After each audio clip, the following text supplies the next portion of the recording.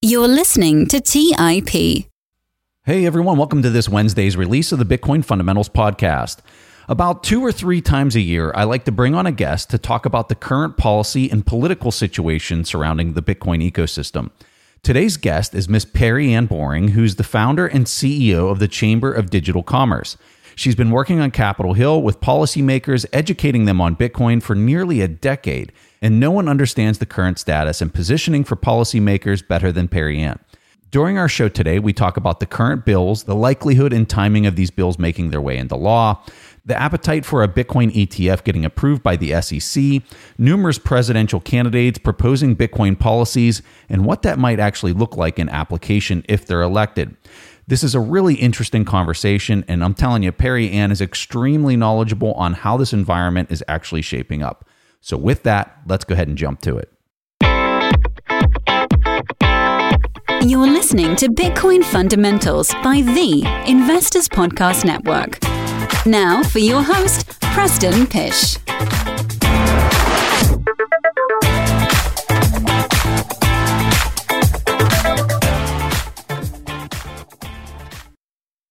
Hey everyone, welcome to the show. I'm here with Perianne. Perianne, welcome to the Investors Podcast and Bitcoin Fundamentals. Thank you for having me. It's great to be here. Hey, so you're doing all sorts of work on the Hill. We're going to cover all of this in detail. One of the things that is fresh, maybe new, that's just happening right now is this market structure bill. Tell people what this is. Before you even get to that, give them a little bit of background about yourself, about the chamber that you stood up, and then we'll get into that after you give your intro. Yeah, no, absolutely. Well, I'm Perianne Boring. I'm the founder and CEO of the Chamber of Digital Commerce. We're a nonprofit trade association that's representing the digital asset and blockchain technology ecosystem. We're headquartered in Washington, D.C., and we're helping to lead the adoption of this technology. We've always been very convicted about Bitcoin, as well as digital assets in general, and we want to see this ecosystem be successful. One of the big challenges that we always, felt we would see for this space is public policy and regulation. And, fast forward a couple years and the policy conversations are front and center for every company trying to build and innovate in this space. We were founded in 2014, so we just celebrated our 9-year anniversary last month. So we were the first trade association in the United States to represent this industry. And we've really been on the ground since early days, promoting Bitcoin and making sure that our policymakers are well informed as they're navigating this space. We've had a very, very eventful summer. This has been one of the busiest summers ever at the Chamber of Digital Commerce and for anybody working in Bitcoin policy. So, Preston, as you noted, just right before the August recess, one of the very last tasks that the House Financial Services Committee and the House Agriculture Committee took on was marking up the market structure bill. The formal name of the bill is the Financial Innovation and Technology, or FIT, for the 21st Century Act, HR 4763. This bill, we previously were just calling it the market structure bill, but they gave it a formal name just over the past couple of weeks. This creates the comprehensive regulatory framework for digital assets at the SEC and the CFTC. So there's been a lot of legislation introduced over the past, give it 5 years related to digital assets, cryptocurrencies, including Bitcoin. This one's a little bit different because it's a comprehensive regulatory framework. So for the entire digital asset space, including Bitcoin.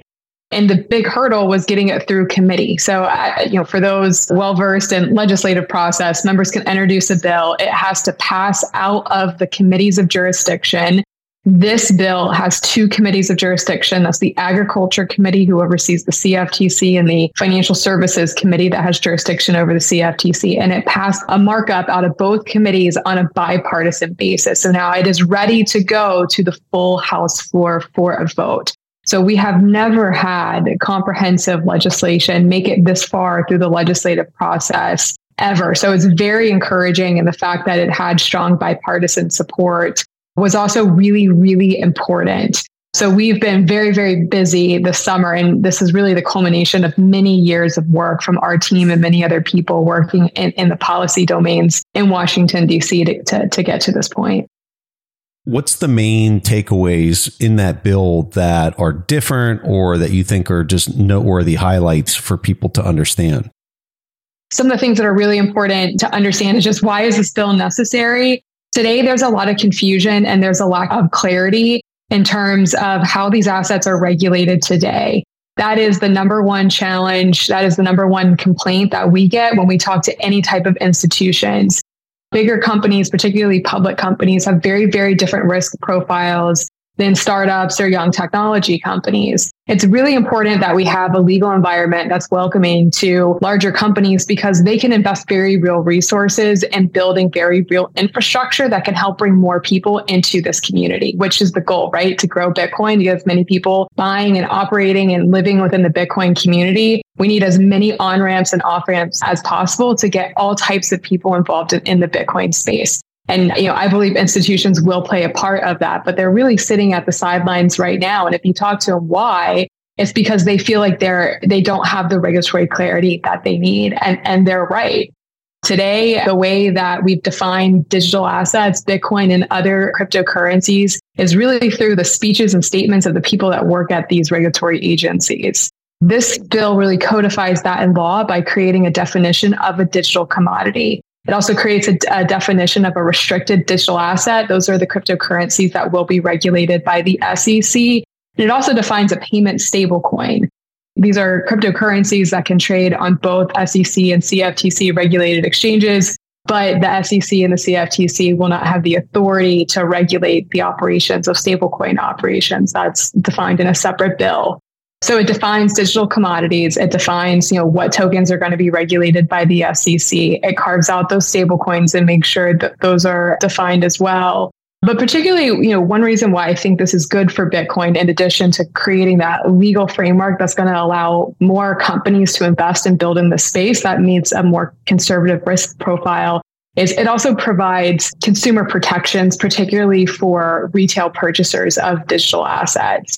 So the digital commodity exchanges, the exchanges that will be regulated under the CFTC for the trading of Bitcoin and other digital commodities, it will subject them to segregate customer funds. I think overall, that's, I think something we can all attest is important given all of the catastrophes we have seen at exchanges over the past year. And it also provides additional disclosures for retail customers. So it creates a lot more formal protections, consumer protections, particularly for retail investors. And again, I think from our perspective, we want to grow the Bitcoin community as fast as possible. And a lot of that is just maturing the infrastructure to bring more people into the space.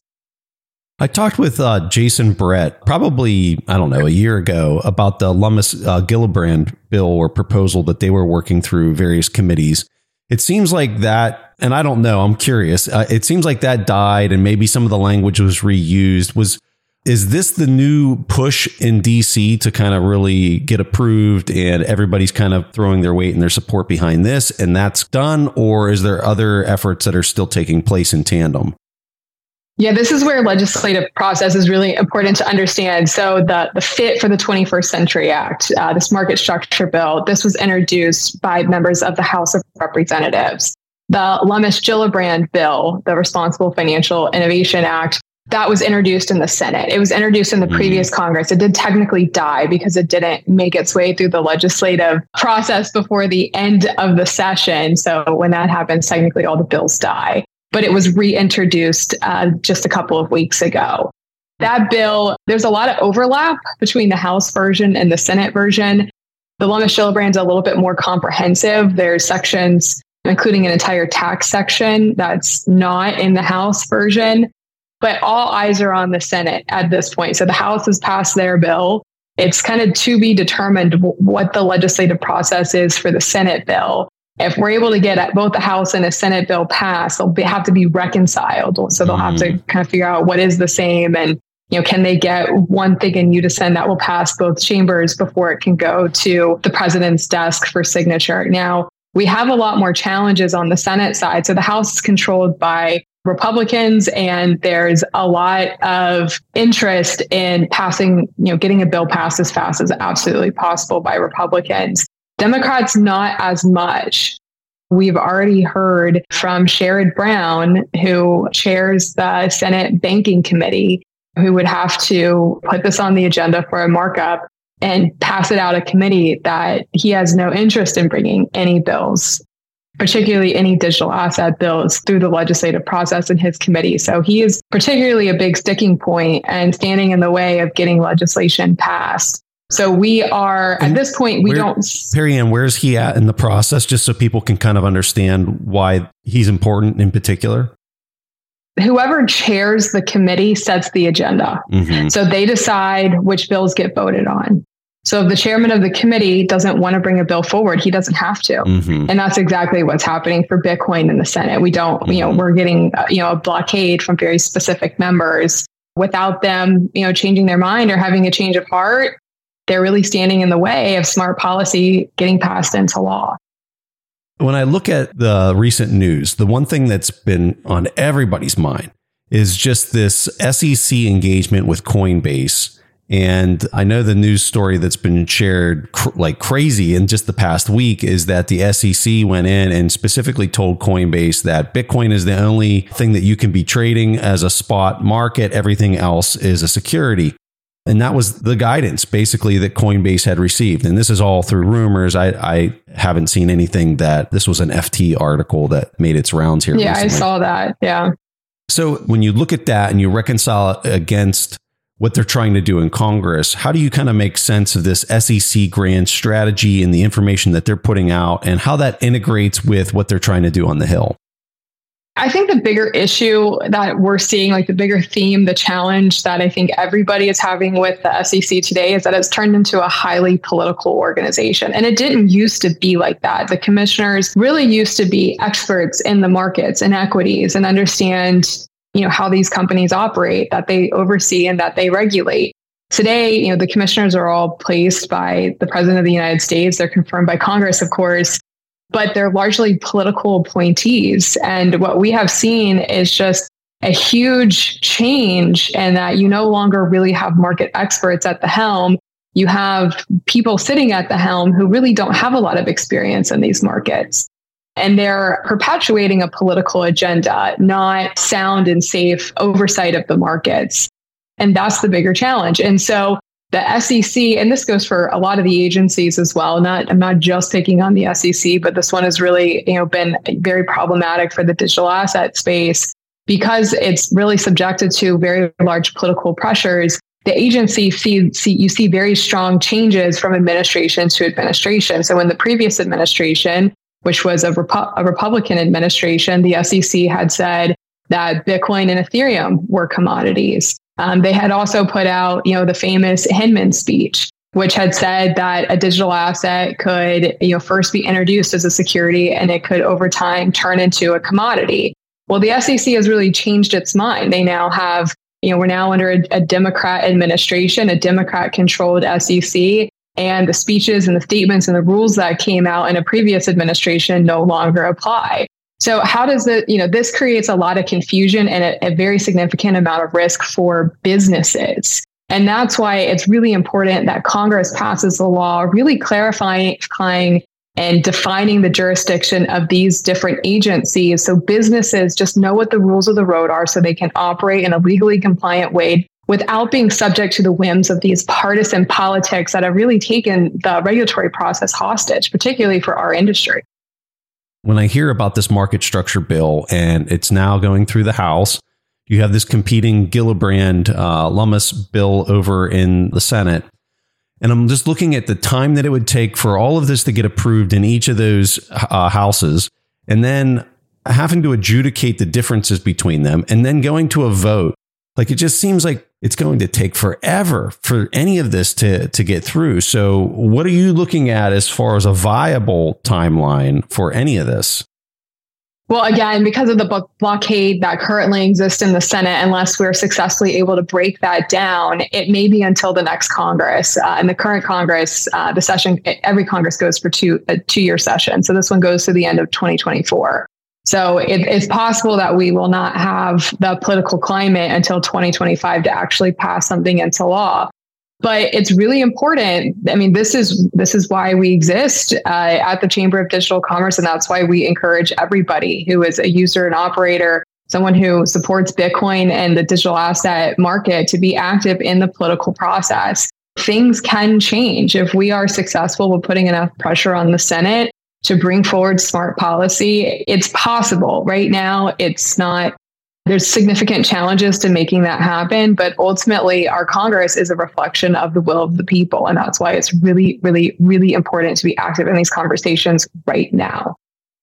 When I hear that, I'm thinking, okay, so maybe it goes to the next Congress. Maybe you run into a similar roadblock. I mean, it could be 4 years plus until you see something actually go through. So in the meantime, it's case law. It's the SEC versus all these different companies that they're suing right now. And that's really kind of determining what is and what isn't. And that's what's making it so difficult for companies that are trying to either own Bitcoin and put it on their balance sheet, or just getting an ETF passed or any of this type of stuff.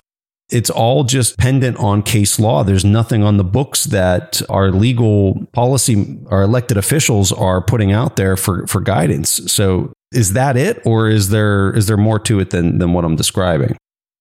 Well, the current situation is really untenable, and it's also making the United States markets very uncompetitive. This is pushing innovation. It's pushing talent. It's pushing investment overseas. And you're absolutely right. This current environment of regulation through enforcement, it takes a very particular type of company and leadership team to be willing to operate with those types of pressures. Most companies, they want to follow the law. They want to make sure that they are following the law, and they're not going to go to market until they have that clarity and that certainty.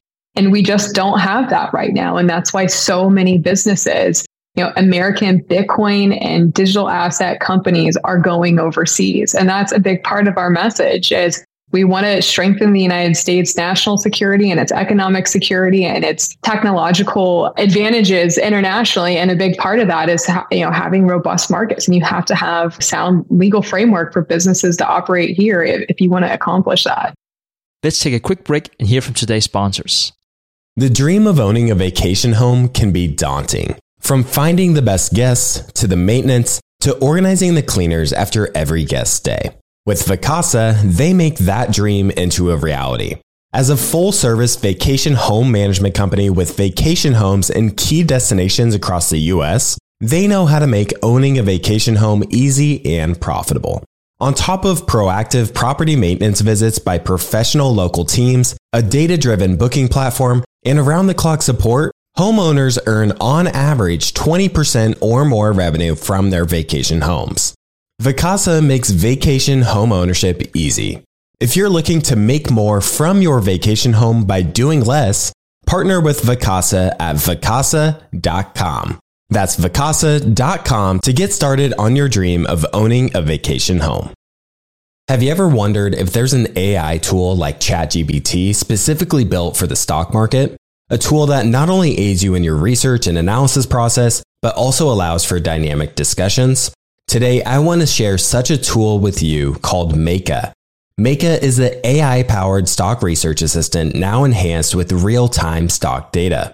Meka does a lot of the heavy lifting of sifting through financial statements and company data and delivers it to you nearly instantaneously, and the best part is that it's 100% free.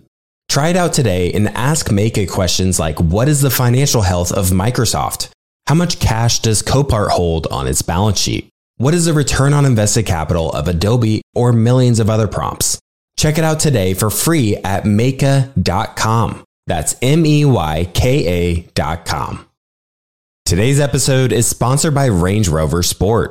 Range Rover Sport leads by example with their dynamic design that rises to the occasion. It's got powerful on-road performance and commanding all-terrain capabilities, coupled with signature Range Rover refinement. The third generation Range Rover Sport is the most desirable, advanced, and dynamically capable one yet, redefining sporting luxury. It's got advanced cabin technologies such as active noise cancellation and cabin air purification, offering next-level comfort and refinement. The purposeful cockpit-like driving position sets the tone for a focused interior that promotes exhilarating driver engagement. Award-winning Pivi Pro infotainment is at the heart of the experience and provides intuitive control of the vehicle systems. You can enjoy a dynamic drive in total comfort with optional 22-way adjustable, heated and ventilated electric memory front seats with massage function. Design your Range Rover Sport at LandRoverUSA.com. That's LandRoverUSA.com. All right, back to the show. So recently we had a presidential candidate, and I like to remain political agnostic on this show, but we recently had a presidential candidate announce a Bitcoin policy. This is RFK. So Kennedy's running on the Democratic ticket, and he made a couple like really massive, I don't know how I would say it. What's the word I'm looking for, Perry? He announced new policies that he's running on. I mean, these are huge though. So like the one policy. Yeah, go through them for us if you could. Yeah, for those who are following RFK Jr.'s campaign just a couple of weeks ago, I mean, when he was at the Bitcoin conference, that's really when he came out as supporting Bitcoin. He was running on a pro-Bitcoin campaign. And he updated his policies to some new, very bold policies for Bitcoin. One was related to tax, where he vows to remove the capital gains tax on Bitcoin. And the other was to back the US dollar with Bitcoin. On the tax side, removing capital gains for Bitcoin would put the US on par and would make our landscape more competitive to other jurisdictions that allow Bitcoin to operate as a currency. This would be extremely bullish for Bitcoin. For those who have followed the tax policy, in 2014, the IRS issued guidance saying that Bitcoin would be taxed as property. So that means if you want to buy anything, including a cup of coffee, you have to calculate, your gains from when you acquired that Bitcoin, from when you sold it, and a gain or a loss, and you have to record that and file taxes on that. So it really makes it just logistically pretty much impossible to use it for payment. So removing capital gains would allow Bitcoin to circulate more freely, in a free society. And on backing the US dollars with Bitcoin, the way that he's thought about this, I think, really was smart. So it's not just backing the US dollar. He said backing treasury bills and bonds with Bitcoin, as well as other precious metals. So a basket of scarce assets. And when he shared this, it was, the goal is, how do you strengthen the US dollar? The dollar is dwindling in the international markets, and how do we correct that? And if he was president, how would he go about doing that? So I thought he thought about this really interesting. If you think about it, a big challenge right now is interest rates are so high, and that doesn't affect just the treasury markets, that impacts everybody. I just bought a house this year, and highest interest rates in a multi-year time period, we all feel that. So how do you bring those interest rates back down? Well, there's an inverse relationship between interest rates and demand for bonds. So because demand for bonds is low, that's why interest rates are high. So the problem you're really solving for is, how do we create more demand for bonds? How do you make bonds, treasury bills, more attractive to investors? And his idea is to back them a very small amount with hard assets, including Bitcoin and other precious metals. So I think this idea has a lot of legs. I do think it can potentially strengthen the dollar, as well as help bring interest rates back down. And I think it was smart to couple Bitcoin with other precious metals, because Bitcoin is still a relatively new and nascent asset class, where gold and silver have had, decades of, history trading in international markets. So bringing them, together and using that to strengthen the dollar is an idea that really should be considered further. And it also just shows, I think, his commitment to helping create a robust environment for Bitcoin to flourish in the United States. Yeah, I think the amounts he was saying that it was going to get backed was like around 1% of the value of the bond. So if it was a $100 bond, it was $1 worth of Bitcoin or like hard assets inside of that. As far as once it matures, whoever owned it. It's a 100-year plan. So year one, you back 1%. Year two, 2%. Over 100 years, okay. You could be fully backed by hard assets. So it'd be a very, very slow and smooth transition, which I think is important to think about too. I mean, if you think of the current fiat system, it's a relatively volatile system and it's an experiment. The whole global fiat experiment has only been around for a couple of decades. And there's many other nations that are looking to transition out of the fiat system. And, one of the things that we need to think about is going from a fiat system back to hard assets could create a lot of volatility in the market. So you want that transition to be very, very smooth. You don't want, crazy changes happening overnight. You want that done very, very slowly. So, I think that is a really interesting way to think about it. And I think we should be talking about this more. I think what's really exciting about all these presidential candidates running on pro Bitcoin and pro blockchain policy platforms is that it's finally pushing this technology to a national platform where we can talk about these really important issues on a much bigger stage. So for me, that's, really exciting as someone who's been talking about Bitcoin policy for almost 10 years to have people carrying that on these national platforms. That's important. And we should engage in more thoughtful dialogue on these topics.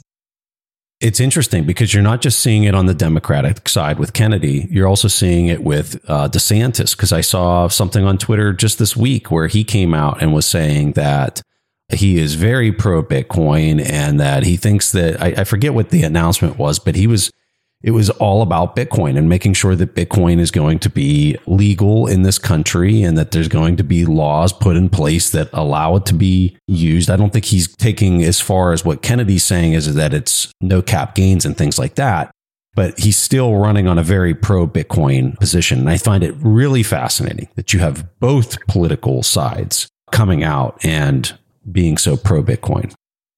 And it's not just DeSantis. You also have Vivek Ramaswamy and Tulsi Gabbard. So it's pretty much almost all of the presidential candidates are talking about this issue except Trump and Biden. And I think that says a lot. Yeah, it really does.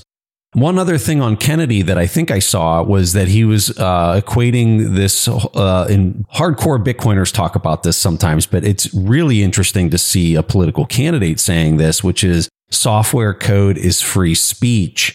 And that's why Bitcoin is, a legal form of money, is because it's actually free speech. Have you seen this? Are you aware of that talking point that he has? Yeah, so he, in one of his recent speeches, had noted the Bernstein case, Bernstein against the Department of Justice, where the case identifying software code and protecting it under the First Amendment of free speech that went all the way to the Supreme Court. So he had recognized that because Bitcoin ultimately is software, that it is also protected as free speech under the First Amendment. And this is something we've talked about a lot in our legal work at the Chamber. We've referenced this case many, many times. We've really shut down a lot of potential calls or ideas to try to ban Bitcoin. You can't, because it's protected under free speech. So having our elected officials or policymakers and presidential candidates recognizing this, I think is incredibly important to continue to protect Bitcoin for what it is, which is, it's not just free speech, it's the freedom to communicate and transact. Perianne, this is the question I think a lot of people have that get frustrated with all these politicians is, so they say all these things, these political candidates are saying these various things, but when they get into office, let's say Kennedy or DeSantis or whoever gets elected and they come in, what is truly their ability to implement this stuff without Congress? Because it seems like all of this stuff really requires Congress's vote, correct? Well, I mean, on the tax policy piece, there has been some debate about that. We've had conversations directly with the IRS about how do we change the designation, because we think they got it wrong. And taxing Bitcoin as property means it can't operate as a currency. So it restricts its usage in the United States. And, the IRS has said this requires Congress to change the designation. Well, in RFK's position, he was looking at the Internet Tax Freedom Act. Sorry if I get the name wrong. I believe that's what it was. But this was the bill that was passed during the advent of the internet, which made discriminating on any type of internet taxes illegal. And VoIP is the Voice over Internet Protocol is protected under that act. And that act, it was a 3-year moratorium, but it was made permanent in recent years under the Obama administration.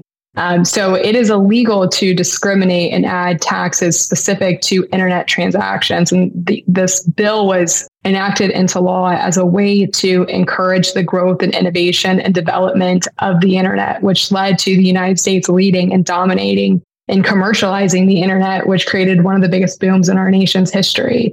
And a lot of those ideas and concepts really should be, what has been one of our big messages to policymakers, is we should be looking at Bitcoin the same way we looked at the internet several decades ago. We should be encouraging and incentivizing the private sector to develop this technology so the U.S. leads in developing this. Under that act, the way he was thinking of it is that Bitcoin has been taxed wrong this entire time, because Bitcoin can be looked at very similar to VoIP, which is protected under that act from federal taxes. Where you have voice over IP, some people talk about Bitcoin as money over internet protocol. Mm-hmm. It's a peer-to-peer system to allow the transfer of digital assets. And VoIP is a peer-to-peer system to allow communications across the internet. So the way his team has looked at it is you don't need an act of Congress, because actually they did it wrong to begin with. And so through an executive order or other executive functions and powers, they should be able to change that. On the backing of treasury bills with Bitcoin and other precious metals, that's not something I've looked into in terms of how they would have to go about doing that. I would assume the Treasury has the authority they're the ones that issue the Treasury bills and bonds. So I would assume they would be able to do that. And if he directs the Treasury to do so, they would have the authority. But I'm not sure if Congress would want to step in or not. But there's a lot. There's a significant amount of power that the executive office holds. So I do think if we had a pro-Bitcoin president, they would be able to make a lot of very real changes in law that could create a more sustainable environment for people to build and invest and operate in the Bitcoin space that could allow the United States to be a lot more competitive jurisdiction for this important technology. Yeah, totally agree. You were heavily involved in this FASB update. Explain to people what this is, why it's important, what it was like going through this to get this update changed. I'm kind of curious to hear everything you got. All right, FASB. If we have any like CPAs or accounting nerds, this is the talk for you. It's funny. This is, when we started getting into, what are all the policies that we can be involved in to help Bitcoin grow? I never really thought accounting would be such a front and center issue, but it really is. So FASB, that's the Financial Accounting Standards Board. They are required for setting the accounting standards for public and private companies in the United States. Unfortunately, the way that they have looked at Bitcoin and other digital assets is they require companies to treat it as an intangible, which means if your company puts Bitcoin on its balance sheet, if the value of the Bitcoin declines, you have to mark it down on your balance sheet. And then if it declines again, you have to keep marking it down. But if the value over time rises, you can't mark it up. So it's very punitive today to have Bitcoin on your balance sheet because Bitcoin is still quite volatile. This has been called the number one issue to the corporate adoption of Bitcoin by Michael Saylor.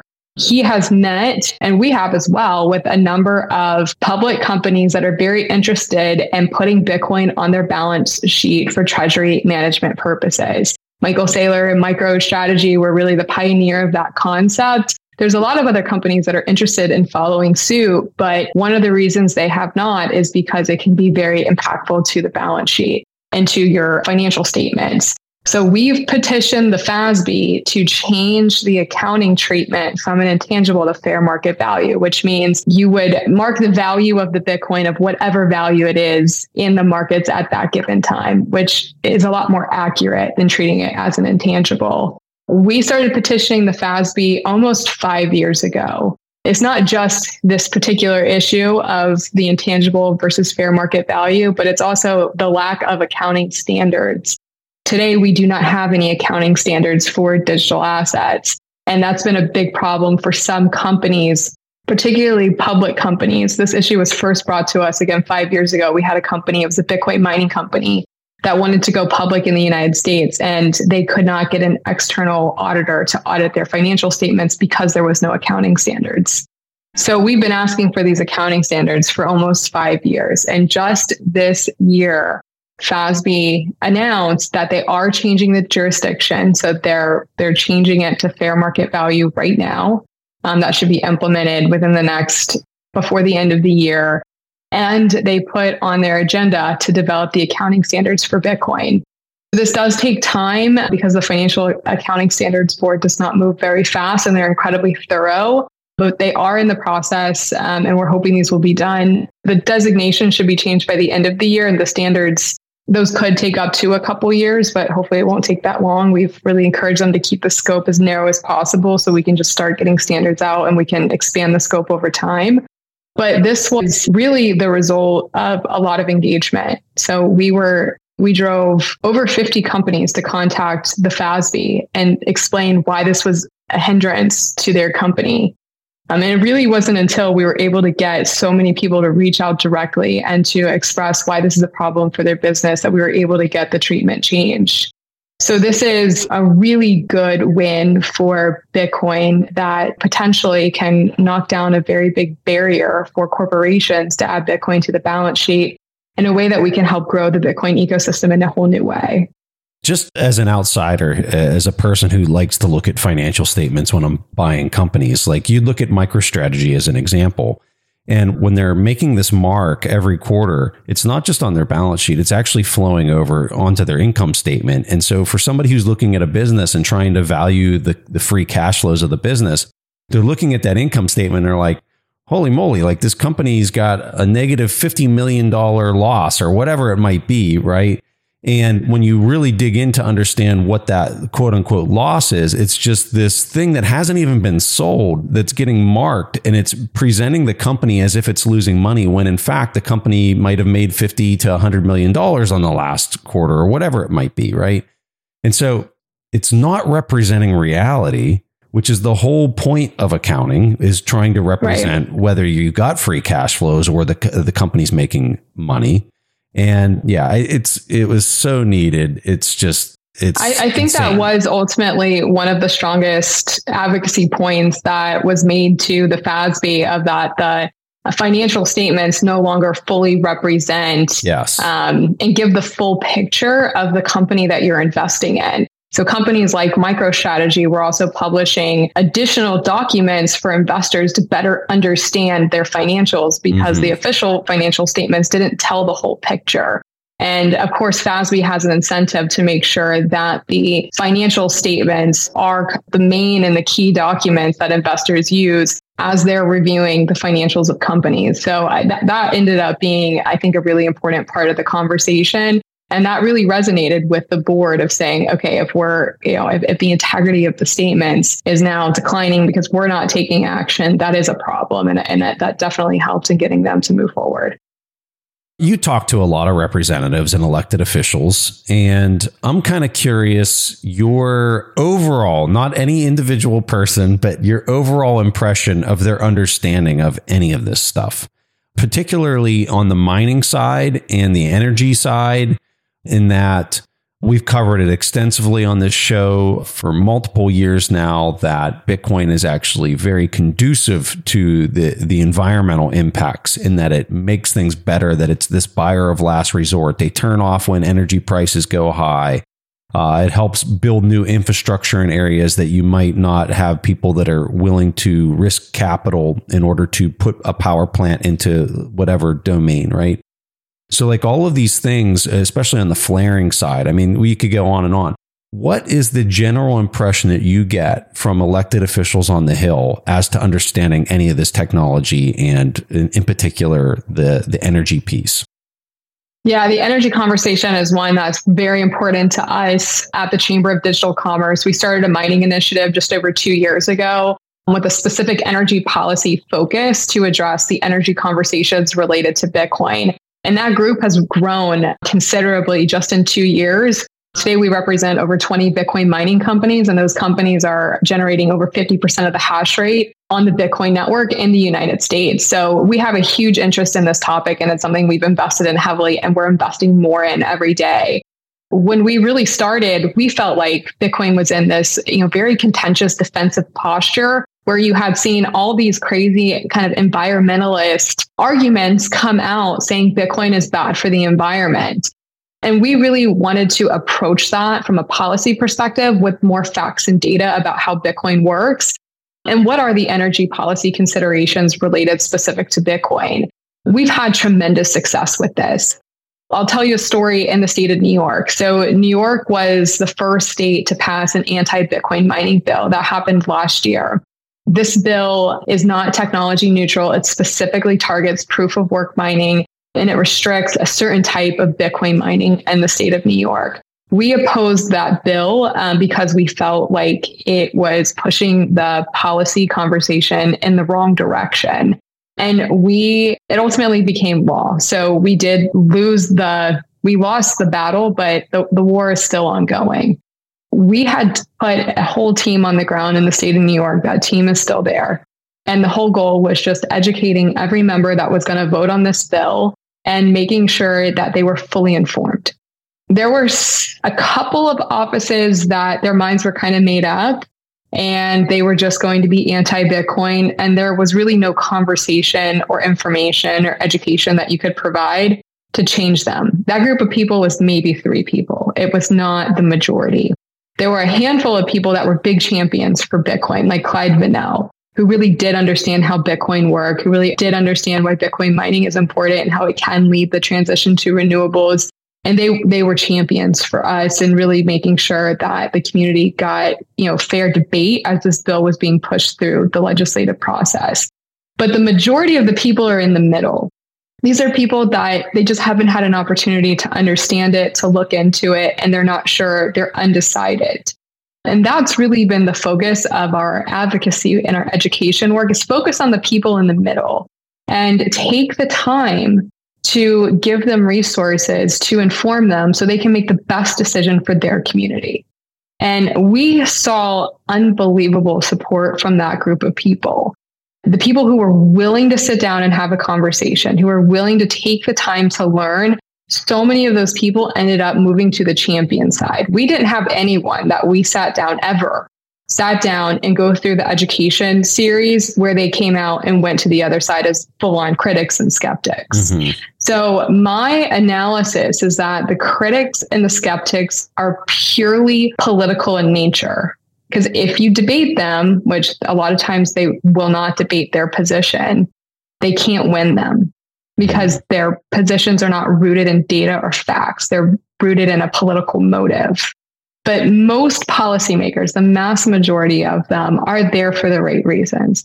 They pride themselves in getting to the right answers and doing what's best for their community. So we saw just a tremendous amount of people who ultimately became supporters. So when that bill came for a vote, it was brought to the assembly floor in the state of New York. The assembly is the equivalent of the House.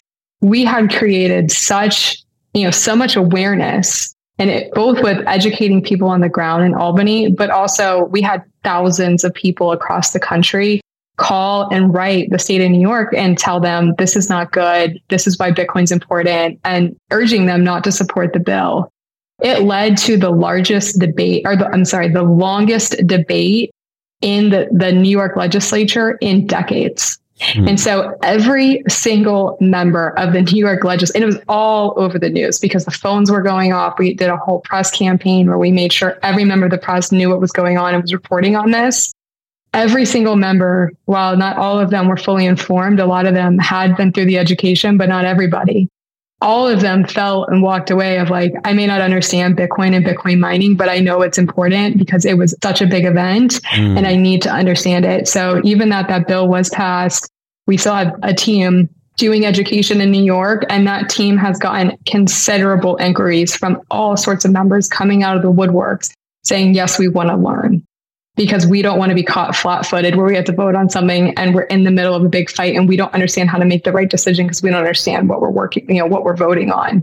So education is our biggest tool. And, we've seen big battles for Bitcoin mining in New York. We haven't seen those on the federal level yet. There hasn't been any big real effort to pass a bill that would hurt Bitcoin mining in the United States. We hope that never happens. And that's why we are on the ground every day with our energy policy experts, educating everybody about Bitcoin mining so it never gets to that point. And so far, we've been able to hold that ground. And we've actually been able to turn the dialogue. We have multiple pieces of legislation that have been introduced that promote proof of work mining in the United States. The Blockchain Regulatory Clarity Act, which was introduced by Congressman Tom Emmer, that just passed out of a markup last week as well. So we have made, as a community, very, very real progress on this anti-environmental kind of narrative towards Bitcoin, just through education. And the narrative has really changed from Bitcoin's bad to the environment to Bitcoin can play a role in enhancing our energy security. And we need to study and understand that better. And that's the conversation we're having in Washington today. Let's take a quick break and hear from today's sponsors. Kyle, you're connected with a ton of different investors and portfolio managers, and you're just really in the know on a lot of these things. How do you keep up with all the day-to-day headlines for your portfolio companies? Yeah, so I used to have a ton of issues with this, and that was until I started using Yahoo Finance. Really? What's so great about it? So Yahoo Finance is awesome. I have my whole portfolio entered, and I can easily see all the top headlines to keep up with the recent news. And each day you get an overview of the major global events that might be moving the market. So I'm ready to easily pounce on any opportunities that come my way. What else can you do on Yahoo Finance's platform? They also have a number of cool features, including a tool that lets you link all of your investment accounts, analyst ratings, and independent research, as well as the ability to create customized charts. Well, now I know that the audience is really going to love this one, and actually see they have 90 million monthly active users. For comprehensive financial news and analysis, visit the brand behind every great investor, yahoofinance.com. The number one financial destination, yahoofinance.com. If you're looking for the right franchise concept at the right time, an iFlex Stretch Studio franchise is the business for you. iFlex is the newest franchise concept from the founders of The Joint Chiropractic. With over 200 licenses already awarded to our regional developers, there's never been a better time to own an iFlex franchise in your market. An iFlex Stretch Studio franchise offers its clients the best in professional assisted stretching for one affordable price in one beautiful location. Even the Mayo Clinic says stretching can increase flexibility and improve your joints' range of motion, helping you move more freely. Prime regional developer opportunities and franchise locations are going fast. Don't miss this opportunity to get into this rapidly growing health and wellness business from the founders of The Joint Chiropractic. Find out more today. Call 888-994-3539 or visit iflexpodcast.com. Call right now, 888-994-3539 or visit iflexpodcast.com. As many of you know, I love studying businesses and networking with business owners. The more I've studied businesses, the more I've realized that starting and scaling your business is easier than ever because of companies like Shopify. Did you know that Shopify powers 10% of all e-commerce in the US? Shopify is the global force behind Allbirds, Rothy's, and Brooklinen, and millions of other entrepreneurs of every size across 175 countries.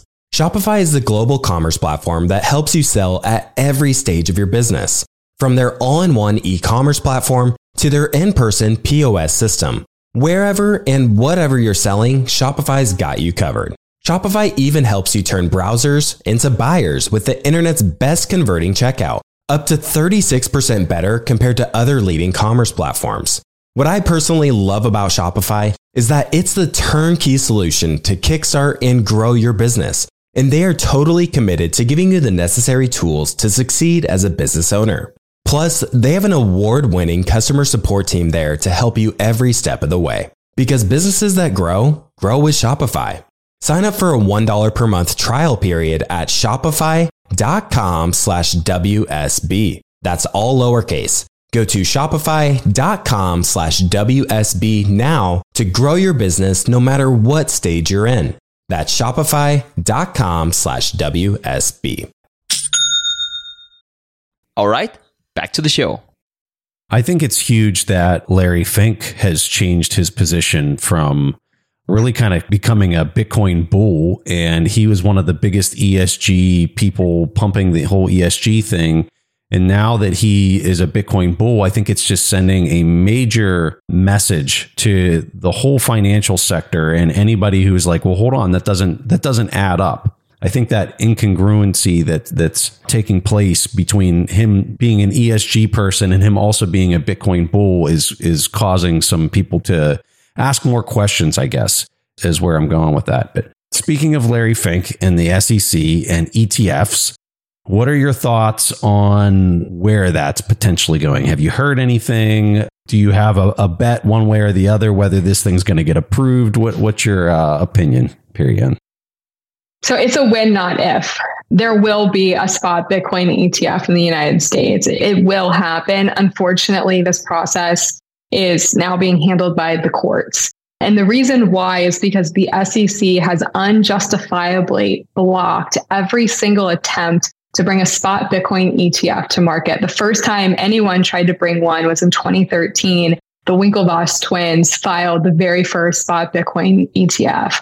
There's been dozens of attempts over the past 10 years. Last year, we did a big study. We looked at every single application and denial, and we analyzed those in detail. And then we also interviewed over 30 market participants. That was the issuers, plus other infrastructure providers in the ETF markets, to really understand from a comprehensive perspective, like what's happened and why are we in the place we are now? And we documented in our paper, it's called The Crypto Conundrum, and it's available on our website. Anybody can review it. We documented how the SEC continues to move the goalpost of what the industry needs to provide in order to bring a spot Bitcoin ETF to market. We also document how the SEC is holding Bitcoin to a completely different standard than other commodity ETF markets. And we make the case that the SEC's approach has been arbitrary and capricious because they treat other commodities differently to Bitcoin. So I would say this is just discriminating against Bitcoin. We didn't say that in the paper. That's just my personal opinion. This is arbitrary and capricious. And ultimately, it's because of political motives, of course. And Chairman Gensler admitted that himself when he testified in the Senate banking. He was asked by then Senator Toomey, what is it going to take to bring a spot Bitcoin ETF to market? And he said, not until I have jurisdiction over the Bitcoin exchanges, which really makes no sense because the SEC does not have jurisdiction over Bitcoin, in which he has also noted. So this is caught up, unfortunately, into, really he's holding Bitcoin hostage so he can get his way and getting as much jurisdiction as possible under the SEC. And that's why that's gone to the courts. We supported an amicus brief in the Grayscale's case against the SEC. We agree they've been arbitrary and capricious. And eventually one is going to get through. And we hope it's soon, because a spot Bitcoin ETF will be a tremendous tool to bring more people, particularly retail investors, into the Bitcoin community. What doesn't make any sense to me is if you're looking at Bitcoin as a commodity and you're looking at maybe the oil market in contrast, it's not like Gensler has control over all the spot oil market in the world, or you name it, commodity market in the world. So the rationale or that response just truly doesn't make any sense whatsoever, that he has to have control of all spot. Like, what was he meaning by that? Yeah, that's absolutely right. So the 1934 Act is really how Congress designated, how the SEC should operate. And the SEC is very clearly a disclosure regulator, meaning companies are required to make specific disclosures with respect to regulated products they're going to bring to market. The SEC has the authority over that process, but they are not supposed to pick the winners and the losers. That's what merit regulators do. The SEC is very clearly defined as a disclosure regulator. And by picking the winners and losers by saying, this commodity ETF is okay, but that one is not, you are being a merit regulator, which means the SEC is operating outside of its statutory jurisdiction. And so we have made Congress aware of this. We have delivered our report to every single member office on Capitol Hill. We've given briefings to the Financial Services Committee and the Banking Committee, and we have spurred an oversight response. You may have seen there's been multiple members of Congress that have sent letters to Chairman Gary Gensler asking for more information about how they've come to these decisions. It's Congress's job to hold the SEC account and make sure they're operating within their jurisdiction, and they're not. And so we're helping Congress get to the bottom of that and to support bringing a spot Bitcoin ETF to market as soon as possible. When I look at traditional bankers and how well they lobby on the Hill and how they are able to influence elected officials, and I compare and contrast that to the Bitcoin space, whether that's exchanges or miners or whatever, and I hope my impression is wrong, but it seems like the traditional finance has their act together, and they are way more effective in working with elected officials than people from the Bitcoin space. A, do you agree with that? And B, if you do agree with that, what can these companies and individuals and people do to get better at this? Yeah, well, the traditional financial services lobby is very sophisticated. These are companies that have been regulated for a very, very long time. So they've just had a lot more time to build these types of operations. And they invest heavily in their government affairs and lobby efforts. And while you have, all the banks and the financial services companies, they compete heavily in the market. One thing that when it comes to DC, when it comes to talking, communicating with their regulators, they get on the same page. They coordinate very, very well, and they have a unified message. For Bitcoin, this is the whole reason why we started the Chamber of Digital Commerce. When we started in 2014, Bitcoin, the whole market was just Bitcoin. You had a couple different cryptocurrencies that were out there, but we were founded by very early Bitcoin pioneers, and those people are still a part of our organization today. And we've managed to bring in 200 other companies to be a part of our work. And we have built incredible consensus across the community. We have been incredibly effective in our policy work, not just from bringing oversight to the SEC and how it's handling spot Bitcoin ETFs or getting the accounting issues fixed.